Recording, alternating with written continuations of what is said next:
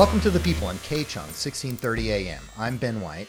And I'm Matthew Timmons. The People features the voices and ideas that make up the cultural landscape of Los Angeles, the West Coast, and beyond on K-Chung, 1630 AM every third Sunday at 3. Like a broken record, magically repaired. Today we're talking about Hungarian filmmaker Béla Tarr. He's best known for his films Werkmeister Harmonies in 2000 and 1994's Satan Tango. Our guests Janice Lee and Jared Woodland have been working on a collaborative project entitled Slowness, which they recently presented at beta level in Chinatown, Los Angeles. It focuses on Tarr's use of the long take. In a Tarr shot, it's very ugly. It's raining, there's a pig in the mud.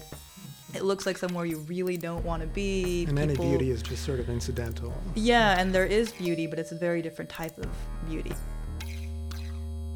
The way that the long take functions in a Béla Tarr film is much different than how it functions in a Tarkovsky film, where there's the potential for something numinous to emerge from what's in the mise-en-scène.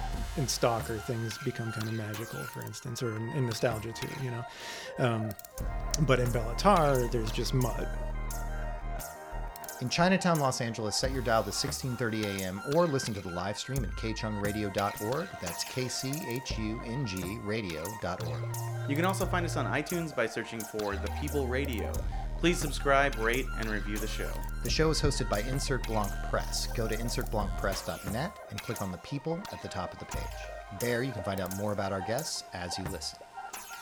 Janice Lee and Jared Woodland, welcome to The People. Thank you for having us. Hi, happy to be here. Yeah, thanks for being here. So let's start by talking about the project that you two are working on based on the works of filmmaker Béla Tarr. It started with a review that I was writing, a review of Laszlo Krasznahorkai's novel, Satan Tango, which was published in English for the first time in 2012, New Directions. And I was planning to write a review of the novel for HTML Giant.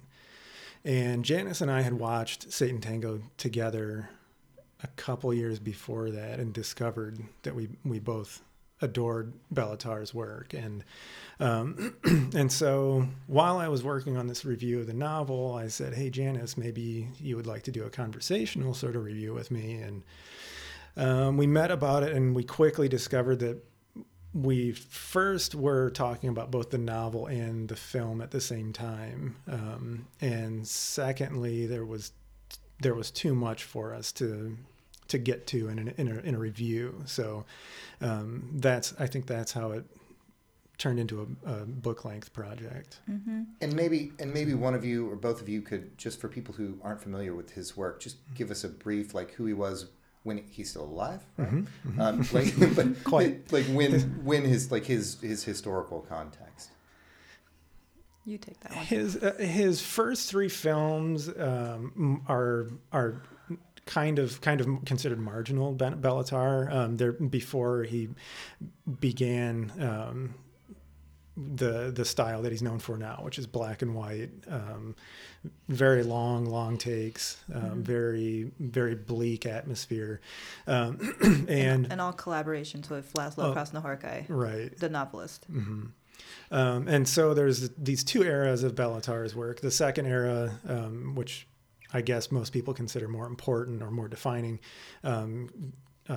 consists of films like Damnation and Satan Tango, of course. The Werkmeister Harmonies, also based on a Krasznahorkai novel, and most recently the Turin Horse, which was 2011, and that's the one that Béla Tarr said was going to be his final film. Mm-hmm. Yeah, so officially he has retired from filmmaking. I don't think a lot of people believe that, but the Turin Horse was his. He announced that it was his last film. And it seems like. And then tell us about the novelist Laszlo. Like, how did you guys find the novelist's work through Béla Tarr? The chronology for us was the reverse of what it usually is for people reading a novel and watching the film that it is an adaptation of, because of the duration between the first edition of the Hungarian Satan Tango and the English translation. So we came to it by way of Bellatar's film first, as I would guess most people. Right, and then the book was only released into English very recently. Yeah, and then even concurrently, like to add more context to the project, like so Jared and I started to work on this review, and the initial part of this review, we kind of broke down every shot of the first DVD of Satan Tango and took notes on each one. So that's sort of the first part of the review. But concurrently, as we were having this conversation, I was working on my book Damnation. Exactly, yeah. Which is also inspired by Bellatar. So it's sort of like this, constant obsession. And for that film, I was watching Satan Tango and Damnation and the Workmeister Harmony sort of over and over and over again. And that was the impetus for that book, which is fiction, but still sort of in that mode. So get to the project. Tell us more about the collaborative project. So, what it is right now is that we are sort of, generally speaking, we're investigating the long take, specifically in Satan Tango, in Bellatar Satan Tango, and also looking at the novel and looking at differences between the long take and how it operates in the film and the language and the sentences of the novel and how they're operating very differently, but also similarly. And some of the themes that, are coming up as we're looking at this is sort of, what the different functions, how the long take operates visually and aesthetically as compared to the sentences of Cross and the Horkai, which aren't equivalent to the long take, even though they get compared all the time because the long sentence, the long take, it's really easy in comparison to make. But one thing that we were sort of realizing is that actually Cross and the Horkai sentences operate very, very differently. They're not still and stagnant like the long takes of Bellatar are. There's a lot that happens where you'll start at one place, and the sentence will go on for a page, but through the course of that sentence, an entire journey sort of happens. And then maybe, do you want to read? Yeah, sure. Do you want to read the sentence, or do you want me to read the sentence? You've got your copy with you, I think, right? Yeah, we can read it. We can read a sentence because I think it kind of gives a tone, and it's really different than Bellatar's long takes. Give us the name of the book real quick. So the book is Satan Tango. So the novel was written first by Laszlo Krasznahorkai. But for us, as we mentioned, we read the book way after the film just because it was translated very recently. And then for the film, the film is based on the novel, but they also collaborated. So all the films since then, Krasznahorkai's actually written the screenplays with Bellatar. So I'm just going to read, this is all one sentence, whether or not it sounds like one sentence, and it's just from the very beginning of the book. He gazed sadly at the threatening sky, at the burned-out remnants of a locust-plagued summer, and suddenly saw on the twig of an acacia, as in a vision, the progress of spring, summer, fall, and winter, as if the whole of time were a frivolous interlude in the much greater spaces of eternity, a brilliant conjuring trick to produce something apparently orderly out of chaos, to establish a vantage point from which chance might begin to look like necessity. And he saw himself nailed to the cross of his own cradle and coffin, painfully trying to tear his body away, only eventually to deliver himself, utterly naked, without identifying mark, stripped down to essentials, into the care of the people whose duty it was to wash the corpses. People obeying an order snapped out in the dry air against the background loud with torturers and flayers of skin, where he was obliged to regard the human condition without a trace of pity, without a single possibility of any way back to life, because by then he would know for certain that all his life he had been playing with cheaters who had marked the cards, and who would, in the end, strip him even of his last means of defense, of that hope of someday finding his way back home.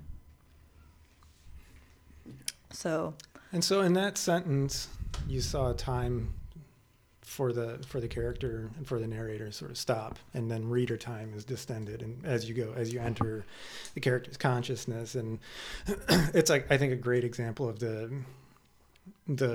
one, I guess, the key similarity between the long take and the long sentence, which is that they both manipulate time, and can get kind of excessive in a way. But the long sentence is, it, unlike the long take, it arrests time with description, whereas the long take is maintain a constant correspondence between the action on the screen and the narrative.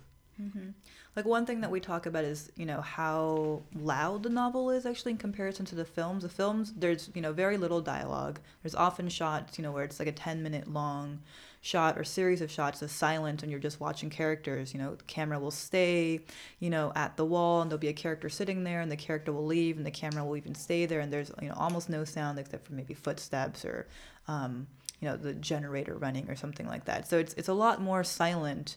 And it's a lot of kind of waiting and just watching.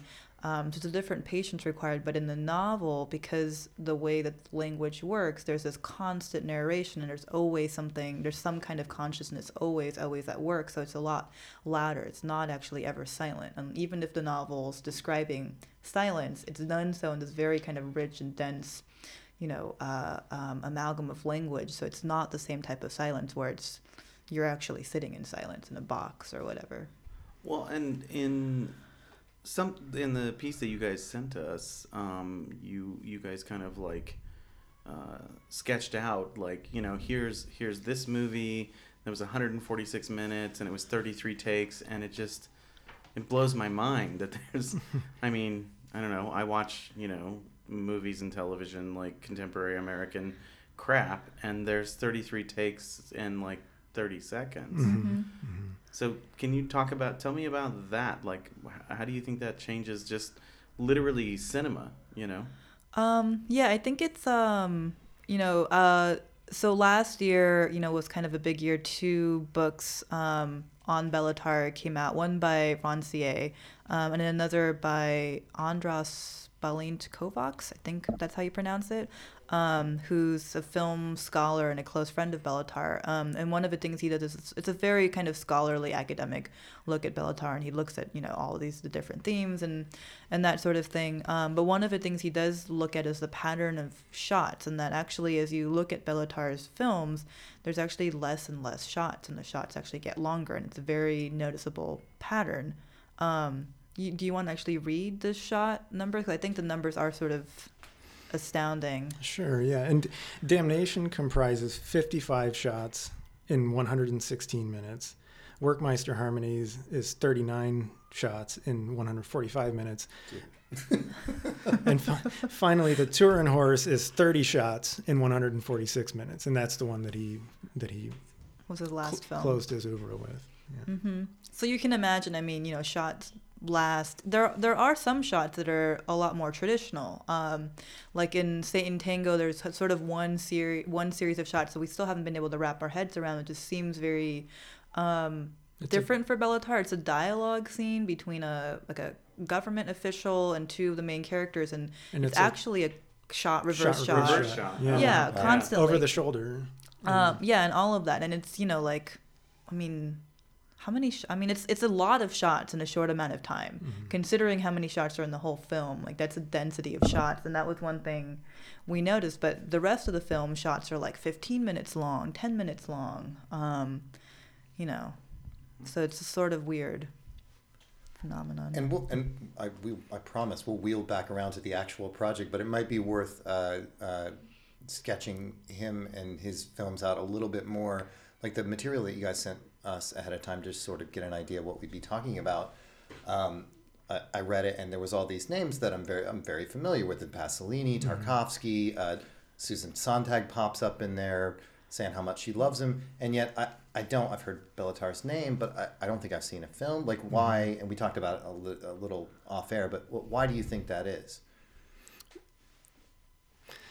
I think that he makes very uneventful films, and when people understand that's his sort of mode, perhaps that's a turn off. But and I think that a lot of the way that the long take functions in a Bellatar film is much different than how it functions in a Tarkovsky film, where there's the potential for something numinous to emerge from what's in the mise-en-scène. In Stalker, things become kind of magical, for instance, or in Nostalgia too, but in Bellatar, there's just mud. Do you have that quote, the mud? The rain quote? and mud? Yeah, the mud please. Quote, yeah. That was amazing, and I'll butcher it if I try to remember. Sure. Bellatar says, in response to the comparison to Tarkovsky, which he often, I think, has to wrestle with. He says, the main difference is Tarkovsky is religious and I am not. He always had hope. He believed in God. He's much more innocent than me. Rain in his films purifies people. In mine, it just makes mud. So awesome. And I think that's actually a really good description. I mean, one of the things when we first started the project, Jared and I were just sitting at cafes, just sort of talking about the films. That was sort of all we were doing in the beginnings of the project. And one thing that we were trying to wrap our heads around was what is the difference between a Tarkovsky long shot and a Béla Tarr long shot. And we adore both of these directors, but they do work very differently. And one thing is, I think that quote sort of sums it up perfectly. But in Tarkovsky's films, the long take has a different type of poetic lens where it's a lot about kind of seeing the magic and beauty in something, and it's a lot more obvious and implicit. Like, the camera will focus for a very long time on a glistening river, and the color of the grass and the river will sort of really come out, and it's obvious that he wants you to think that it's beautiful. And in a Tarr shot, it's very ugly. It's raining, there's a pig in the mud. It looks like somewhere you really don't want to be. And any beauty is just sort of incidental. Yeah, and there is beauty, but it's a very different type of beauty. It's, yeah. It's not on a cool space station. Right. No, it's not. Much more austere. Well, let's. We keep saying the word project. What are we talking about? Like, what form is this project going to take? It's going to be a book, hopefully. So, what we sent you initially, that text, is one sort of draft chapter, hopefully, of that book. And, we initially wrote it for this talk that we recently gave. And that's sort of, we're still sort of on the kind of beginning stages, and we have kind of pages and pages and pages of notes, and we sort of read just about everything on the internet that exists about these films.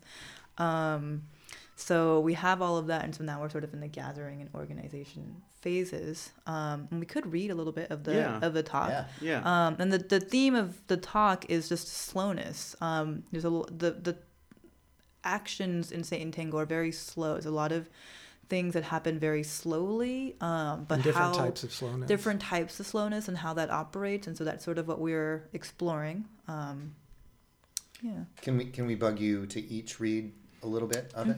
Great. Sure. Frequently in Béla Tarr films, speaking is not an aspect of character, but an outcome of pace. How slowness speaks and allows the mise-en-scène to speak, as well as what slowness demands, intimates, and confers. This glut of possibilities comes from Tarr's principal conceit, the long take. How is this most basic tactic so excessive? Its potential offerings are too much synthesized presentness, too much time in a thing's presence, a level of suspense altogether incommensurate with the events in such obscene suspension. It also constantly entertains paradoxes. Real feelings of hopefulness, humaneness, empathy, and generosity are fastened to intense alienation.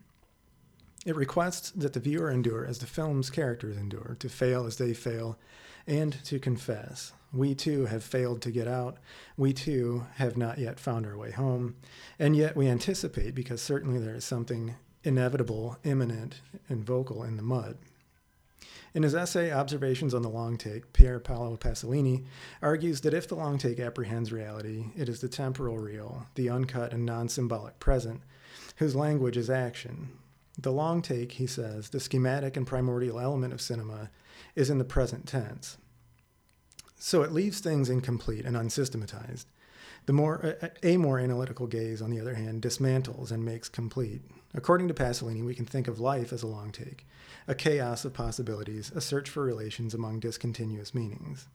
It is death, he says, that makes a montage of our lives. This is our system, our semiotics. This is when we have expression, and until death we have presentation. Death, says Pasolini, chooses our truly significant moments and places them in sequence, converting our present into a linguistically describable past. Is the Tarr long take melancholic because it leaves its characters to abjectness and meaninglessness, or because it routes us to a semiotic calamity, our inability to make meaning from our own stare? Or does the long take's patience imply humanity and empathy? The long take operates in contrast to the traditional Hollywood cut, or on the more exaggerated end of the spectrum. Film scholar Matthias Stork, who's actually local in LA, I think, coins the term chaos cinema to describe the rapid editing, close framings, bipolar lens lengths, and promiscuous camera movements that have become normalized in commercial filmmaking. David Borwell previously described this phenomenon as intensified continuity, but Stork goes further, arguing that this is not just an intensification of classical technique, but a perversion and exaggeration of film style that is itself marked by excess and serves to enact an impressionistic sense of action. This kind of editing gives a sense of action, enacts a certain sense of chaos and violence, marked in stark contrast to Tar's long take, in which the slow pace offers a different type of gesture and performs a different kind of enactment of time. The anticipation of a cut, an end to the world as we know it, this is the only kind of anticipation we can suffer, the only kind of waiting that makes sense. All of the spaces embedded behind the narrative actions are opened up by eternity. Borges says eternity whose shredded copy is time, and by the promise of inevitability and doom. But that doom will never come, though it is indeed this impulsive failure that drives us forward, excruciatingly, heavily, slowly, from a present moment into the next. Sergio Shevchuk writes, "It is as though certain moments sought not to advance or achieve resolution, but rather to simply last, to repeat themselves, to unfold not in a temporal but in a spatial continuum. Hence, the slow movement of the camera, when it alternates between the viewpoints of the main character, the spectator, or the narrator, a flexible and above all unconventional notion of time as vantage point, time as delay, time as eternity, time as anticipation, is required so that Tar's patient and obstinate form of observation can act as both the cause and the effect of the duration projected on screen. We live time through life itself, through living and moving forward in movements, and recover those lost moments only under the guise of eternity." Tar's long take, the agonizing slowness, the anticipation, is also about failure, the failed arrival of anything, of action, of inaction, of an end, so that we come to understand failure not as a set of circumstances that sits in opposition to success, but as a required mode of being, of excess, of waiting, and of the life we have come to know. So that's from the talk. So I keep on thinking while you're talking, because I think both of us have not seen a Bellatar film, and so we're gonna go and watch a lot of Bellatar films after this. I saw a terrifying clip of a child and a cat rolling around that really freaked me out. Yeah. That's probably one of the most controversial scenes. I mean, that's a scene that I heard about before I even watched the film. Nice. Yeah. But so, I mean, when you're talking about the long take, I kind of, in my mind, go back to these kind of iconic long takes from American cinema in the 70s. And even earlier, like there's Casablanca, there's some great ones in The Last Picture Show. Hitchcock can do that really well. But my sense is that in any of those kind of the long takes that are in my brain, like floating through that cinematic memory, there's a lot more going on, or it's a lot more dynamic. And I mean dynamic possibly in the action on screen, but also the movement of the camera. Mm-hmm. And so what is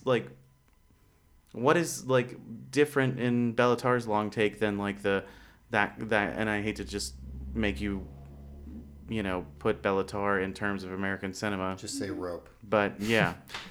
Yeah.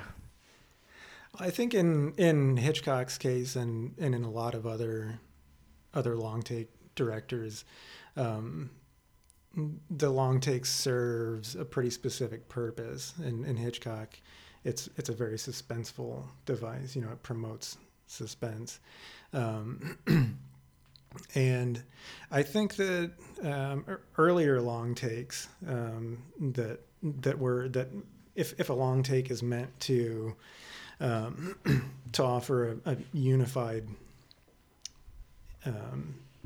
perspective of time and activity or whatever is in the mise en scène, I think that Tar's long take is a perversion of that because it kind of leaves you in a state of spectatorly crisis because you're not quite sure why you're watching such excessive amounts of really often meaningless activity, and that elevation of detail I think is is what sets Tar apart from a lot of long take directors before him.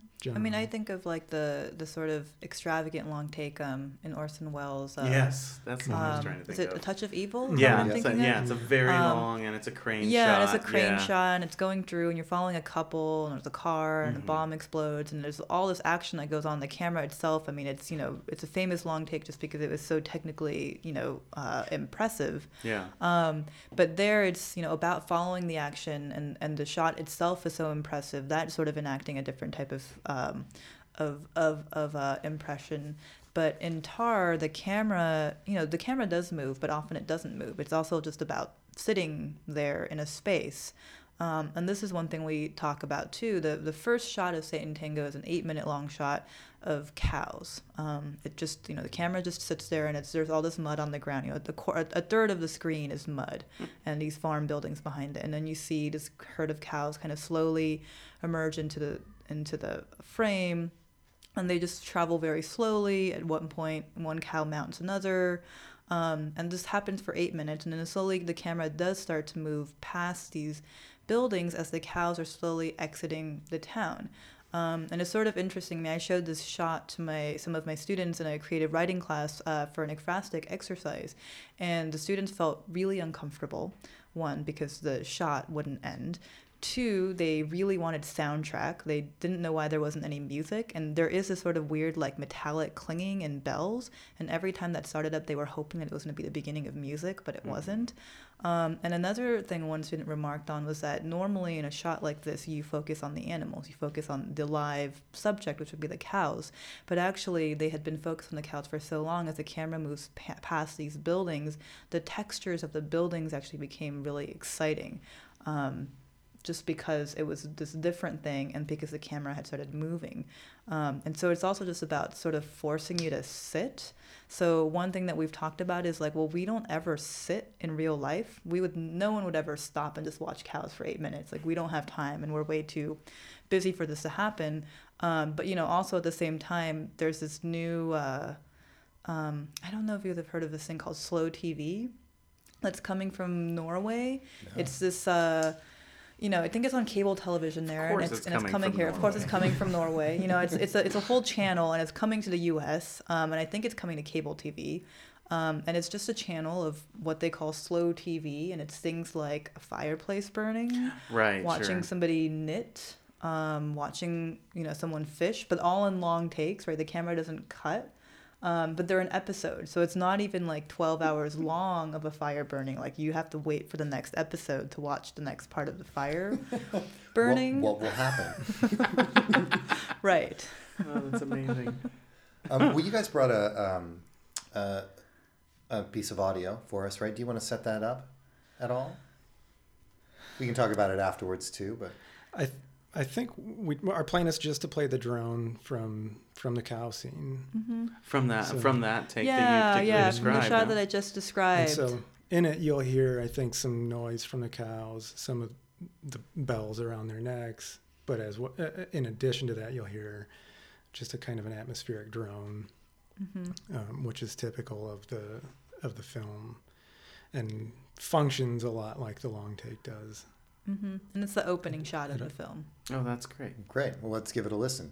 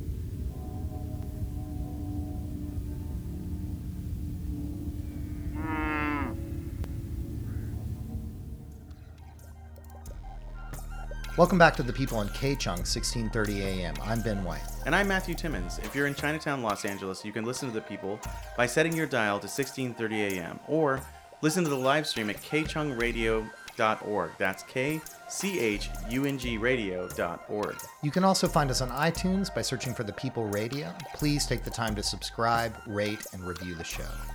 We're hosted by Insert Blanc Press. Go to insertblancpress.net and click on The People at the top of the page to find out more. Now we're going to return to our conversation with Janice Lee and Jared Woodland. So tell us about the process of actually writing this. It's a collaborative writing project, and you guys read a little bit of it, and it doesn't feel highly collaborative.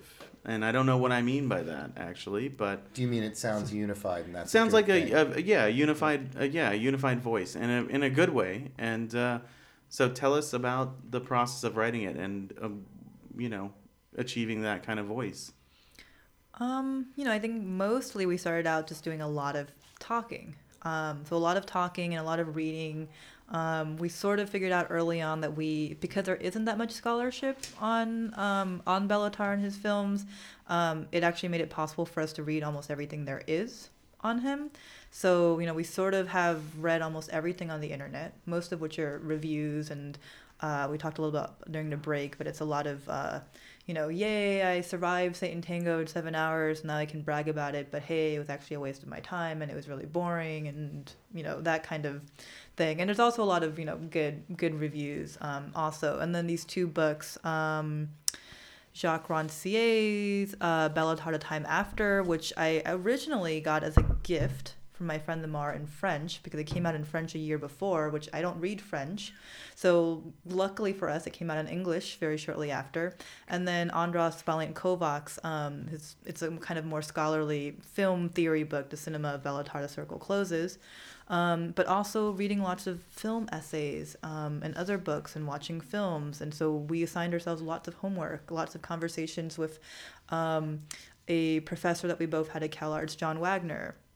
And how has it been relating to these couple books that you mentioned that came out recently? I mean, Jacques Rancier is he's pretty all right, I would feel a little kind of intimidated trying to approach the work. Like, what's good is that neither book is really the same thing that we're after. Like Janice was saying, the Kovacs book is really a kind of it feels like a pretty academic film studies sort of approach, and in fact he does a lot of great quantitative analysis, which is something that we don't want to do, but we're really thankful to have it. Right. Shot breakdowns and things like that, and typologies that we wouldn't have thought to incorporate in our own work.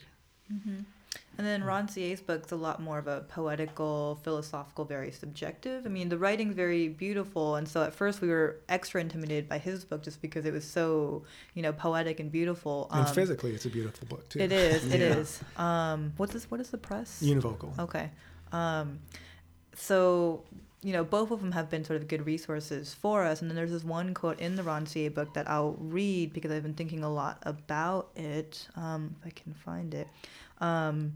We cannot identify ourselves with their feelings, but we enter into something more essential, into the very duration at the heart of which things penetrate and affect them, the suffering of repetition, the sense of another life, the dignity assumed in order to pursue the dream of this other life and to bear the deception of this dream.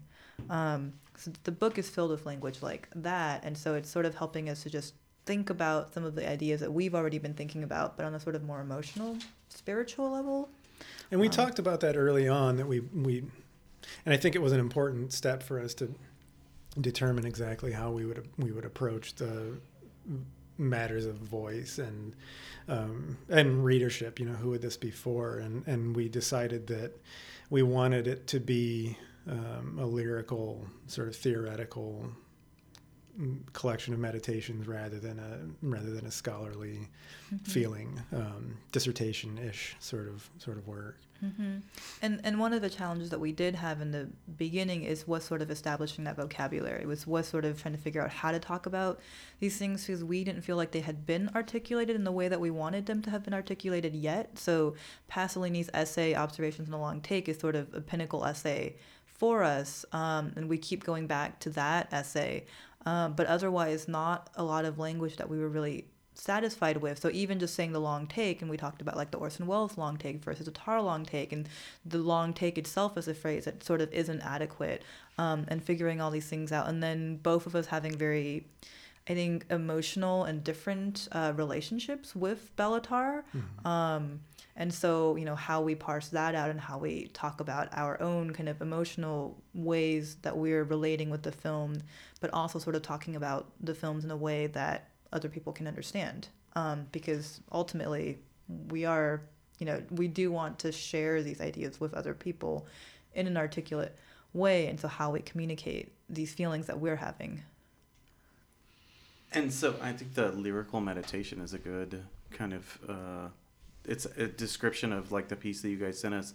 And it sounds like the main kind of theme that you guys have picked up is slowness, and yet the writing doesn't really enact that, and I don't think that's what you guys are trying to do, because again, you're trying to communicate ideas, but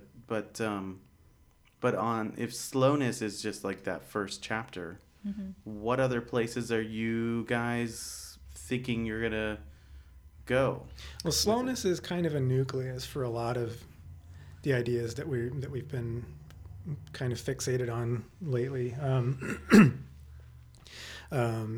And so, as we're saying, we're sort of forming an amalgam of themes and considerations, and some of them seem more central than others. So we don't know yet how we'll be connecting all of them, but we do know that things like apocalyptic mood and so then talk about that, because I think that like slowness is a really big concept, a little harder to grasp than the apocalyptic mood and what that might be. Well, slowness is in Satan Tango. Slowness is complicated, we found, because there are so many different types of slowness. There's the slowness of physical activity. In some cases, there's the slow movement of the camera. There's the slowness in duration from one event to another. There's the slowness from one cut to another. And I think so far we've really talked, I think, most about slowness as a form of excess, and excess in that it can incite this conflict or this crisis that we're talking about earlier, a viewer crisis, and it's one that comes, I think, because it establishes itself as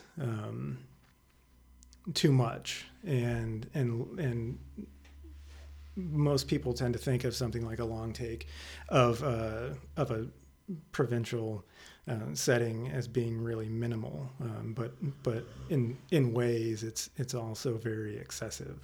Right.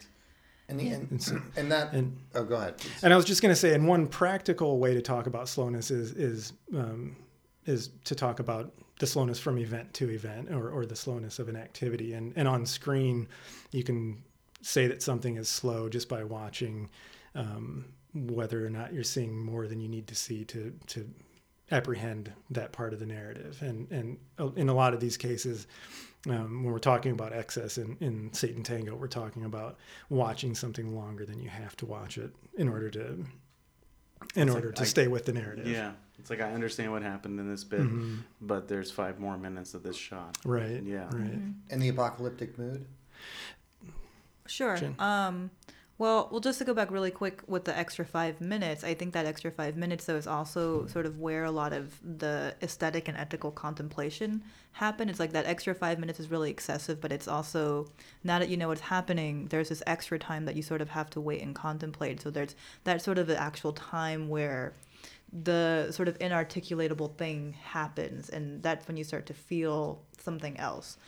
So a really good example of this is there's one of the main characters is a doctor, and we talk about him a lot, and there's a scene where he's just sitting at his desk and he's sort of taking notes, at his window. He's spying on everybody and taking notes and pouring himself a drink, and it's the most excruciating thing you've ever seen because it's actually slower than what it would take a normal person to pour a drink, and he's struggling, and he's got like this heart condition, and he's really old, and he's a really large man, and you just really want to reach your hand in there and pour the drink for him, and the camera is also really uncomfortably close, so you can almost smell and feel him. And so it's a strange kind of level of uncomfort. And so, even that sort of becomes related to this apocalyptic mood in terms of what it means to be in these uncomfortable spaces and then be accustomed to them. So, there's nothing in the narrative of the story that is apocalyptic. The world's not actually ending. There's not really any religious or spiritual kind of narrative like that. It's really just everything happens in a town, and there's these people, and it's a very kind of simple narrative, but Krasnohorkai has this quote where he says, don't fear the apocalypse. The day that you were born was the beginning of the apocalypse. I'm sort of paraphrasing. I forget the exact phrase. And this is something that we talk about too, is that the apocalypse actually isn't an end. It's not an end, where things will just stop. It's actually the process. The apocalypse is actually what's happening now in terms of reaching some final end that may or may not actually ever come, but it's always and kind of already here. So that mood of inevitability, or that kind of sense of failure, that sense of uncomfort or uncanniness, all of that is sort of part of this kind of general sense of uncertainty and failure, which sounds really bleak, but also actually a relief in a sort of way, because then it's just like, well, that's all there is. So you can just kind of keep on going through the mud, and it's sort of a relieving way of looking, sort of I don't know, to me it's a sort of actually like hopeful look at life via hopelessness, if that makes any sense. For sure. And this might be a good moment to move into y'all's relationship with doom metal. Yes, any moment is. Yeah, I think another early fascination for me in this project was the relationship between slowness in various art forms, and so I started to think really kind of confoundedly about slow music, because I grew up playing and listening to very fast metal, and then in the last probably 6 or so years, my tastes have moved towards slow metal, slow and droney and very loud most of the time. A lot of these doom bands play loudly because their sound is really it really depends upon the breakup of the amp, and so I started to think in particular about drone metal, like Sun, of course, and the excess that's kind of a consequence of slowness, and I think it's easiest to call sounds like that minimal, but again, there's an excess. If you've ever seen Sun and felt your body quiver apart, the kind of excess that is a part of that atmosphere, and so I started to think about excess. I think that was the entry point for me, excess as a component of minimalism, and then I also asked why doom, the mood of doom, is defined by slowness, and I thought back to like 1970 on the first Black Sabbath album. Why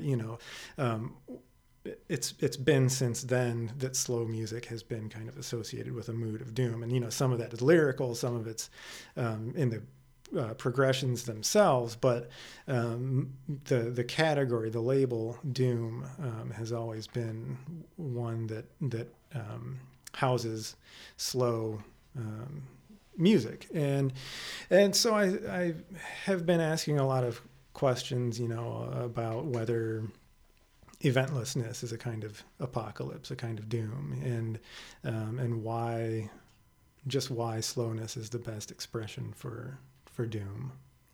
This is like tangent, but to go back to chaos cinema for a second, Jared and I watched Transformers together, and one thing when I realized watching Michael Bay's Transformers, high quality film. Can you quickly tell why you guys decided to watch Transformers together? Yeah. Do you mind? We can edit it out if it's too embarrassing. So, we realized that as we were talking about these films, we're comparing Tar to a lot of other directors like Tarkovsky and other sort of well-known directors, but then also to Hollywood films, because the editing style in Hollywood is obviously very different and enacts a very different type of pacing than Tar. And then it sort of came up that, Jared hadn't really seen very many Hollywood action movies since I was a kid. Since because I was listening to metal. Okay, so he was too busy listening to metal, so no Hollywood action films. Whereas I've sort of grown up on that and have watched like every shitty action movie like since I was born up until now. So as we were watching Transformers, one thing that I was sort of noticing, besides the sort of points that I brought up before, is actually this enactment of time and the value of time. And as you were talking about the slowness and how that for some reason signifies doom, I was thinking, in Transformers, one thing I wrote down is that there's this strange fantasy that chaos cinema enacts that, especially in a film like Transformers, it's like the fantasy is that every moment of life counts, that every moment is valuable, and in every single moment, something significant can happen. And that's sort of, besides the actual plot, a lot of these action films, it's all about not to be like cheesy, but it's like the whole like YOLO, I don't know, like, mode where in every minute something's got to happen. Like someone's got to die, you've got to save someone's life. You got to blow a building. Seconds are left and you got to defuse the bomb or yeah, whatever. And it's just like, clever. yeah, and it's not just that the fact it's action packed and fast. It's like actually in every single moment something is happening. But you look at Tar and you look at the sense of doom, and actually there's tons of moments that go by that are completely insignificant. And it's a very different value system of time. And that's just something that I sort of thought of as you were talking about doom and slowness. And I think that's part of it, is that it becomes uncomfortable when moments pass that aren't significant. Mm-hmm. Right. Or there's a moment like in Transformers, there's a need or an attempt to locate every single moment. Whereas like at a Sun show or something like that, you sort of step outside of time in a way, like as you feel your innards being disintegrated inside your body. Yeah. But like there's a timelessness or a stretching out of the moment instead of trying to locate them. Right. And when the camera does stop in a movie like Transformers, you're waiting for something to happen. It's a cue actually that something is going to happen, like an explosion or something. When the camera sits and stops in a film like Satan Tango, nothing's going to happen, actually, potentially. Something might happen, but it's not to the same scale. It's not necessarily anything significant. Mm-hmm. Yeah, it's like Hollywood has trained us that when in those kinds of movies, that if, even just in a moment when someone's just driving down the street and the slow pain of just like driving down the street, in the back of my mind, I'm always expecting some fucking dump truck to come like, smash that car. Like, I don't know, even just in any movie now, like, is when I see a shot of someone driving, I'm just expecting some other car to come smashing into it. Mm-hmm. Because that's what Hollywood has taught us. And that, I don't know, I'm thinking about you guys are talking about minimalism and excess, and then thinking about, like, and Sun, and I don't know their music that well, but I have been particularly struck by the theatricality of that slow inaction of excess, and it's very similar to, this was the problem, of course. Michael Fried, minimal sculpture and theatricality. That was the thing that he basically said, like, this is the problem with classical minimalism, is it's theatrical. It makes you have to actually relate the work of art sitting there by itself, just, you know, quietly existing, makes you have to relate to the rest of the space. You know, it's a different, the theatricality of Transformers is just simply like something's going to happen next, but the theatricality of you know, a minimalist sculpture or something like Sun is that it's almost like melodramatic. You have to instead of sitting, you know, you're sitting through these moments that like something insignificant is happening. I think and this may relate to what you were talking about the ethics of that moment. Like, you want to reach in and pour the drink for the guy, but you can't, and it's, I don't know. Now I'm just rolling, watching a Buto performance, right? Yeah. Is that? But I feel like this minimalist excess thing is kind of reverse of the same coin. Like, the slowness, you know, is a minimalism and an excessive kind of thing. I think there's an excess of material, you know. I mean, in the case of Sun, for example, I mean, they're really the right example for all this, and I'm sure that I'm going to talk about them too much as this project goes on. But what's perfect about them, just to start with, is that they're named after an amp company, Sun Amplifiers. So to just starting from that gives you an idea of the emphasis on tone, you know, and volume, because they're famously loud, clear amps, and so I think that, like we were saying earlier with the engagement with a long sentence, it's the same with the long take, only in insofar as your engagement with the material becomes an engagement with an excess, you know, and in sound, if we're talking about slow metal. Yeah. So another thing, in terms of, Matt brought up minimalism and theatricality and this kind of melodrama, this element of melodrama. And for me, part of it is that the minimalism of Bellatar actually becomes very sentimental and emotional.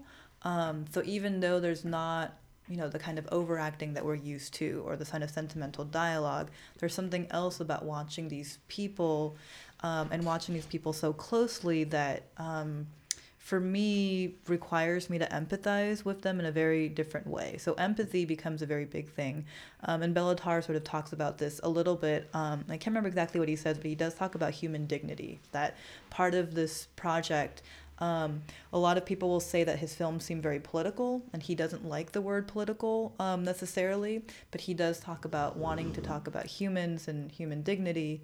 And so for me, it's also a very emotional and ethical project, just in terms of how I relate to these characters, and then how it ends up being something where I have to relate to myself. And that's been like an issue with that you guys have had to wrestle with a little bit with the writing of the project?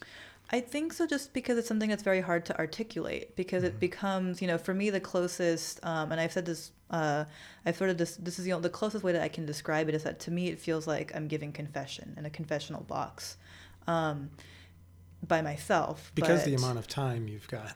Yeah, because, you know, you're left there thinking about questions of the universe and of life and all of these ethical questions.